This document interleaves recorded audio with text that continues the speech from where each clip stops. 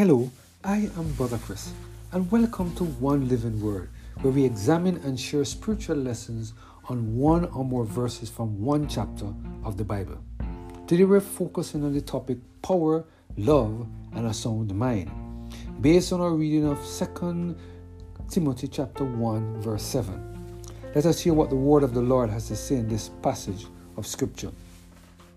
For God has not given us the spirit of fear, but of power, of love, and of a sound mind. There are many of us human beings who live in fear every single day of our lives. Some of us are afraid of all types of animals, such as rodents, snakes, spiders, dogs, cats, and all creeping insects.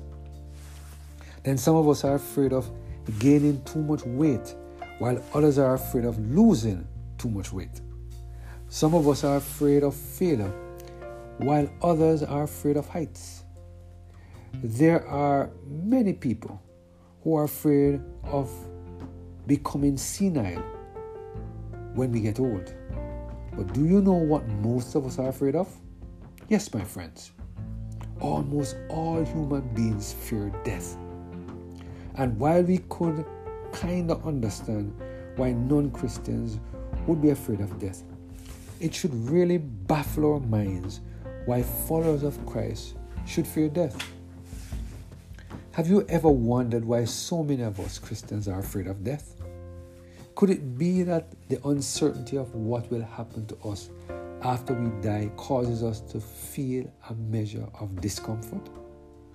Or could it be that we really don't believe what God said regarding the fact that if we allow the Holy Spirit to take control of every area of our lives, then we would definitely receive eternal life at the second coming of Jesus?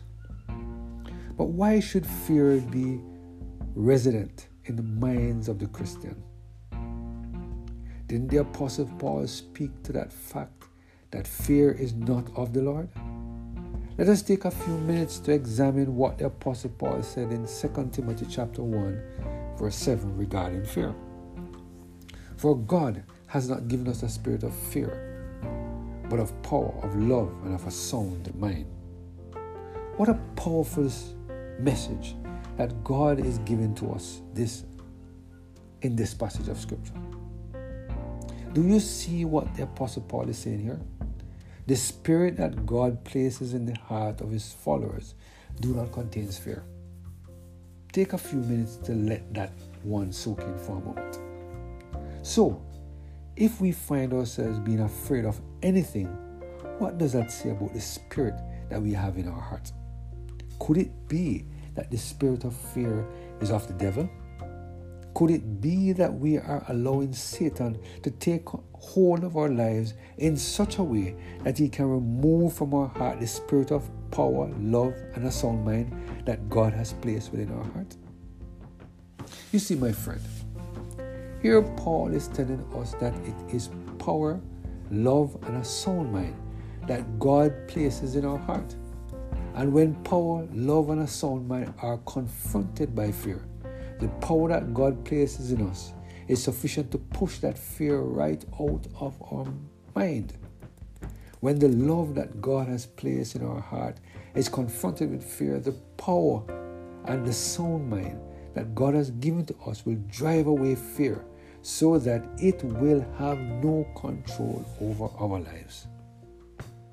Matthew Henry, in commenting on this passage of Scripture, said the following: the great hindrance of usefulness in the increase of our gifts is slavish fear. Paul therefore warns Timothy against this. God has not given us the spirit of fear.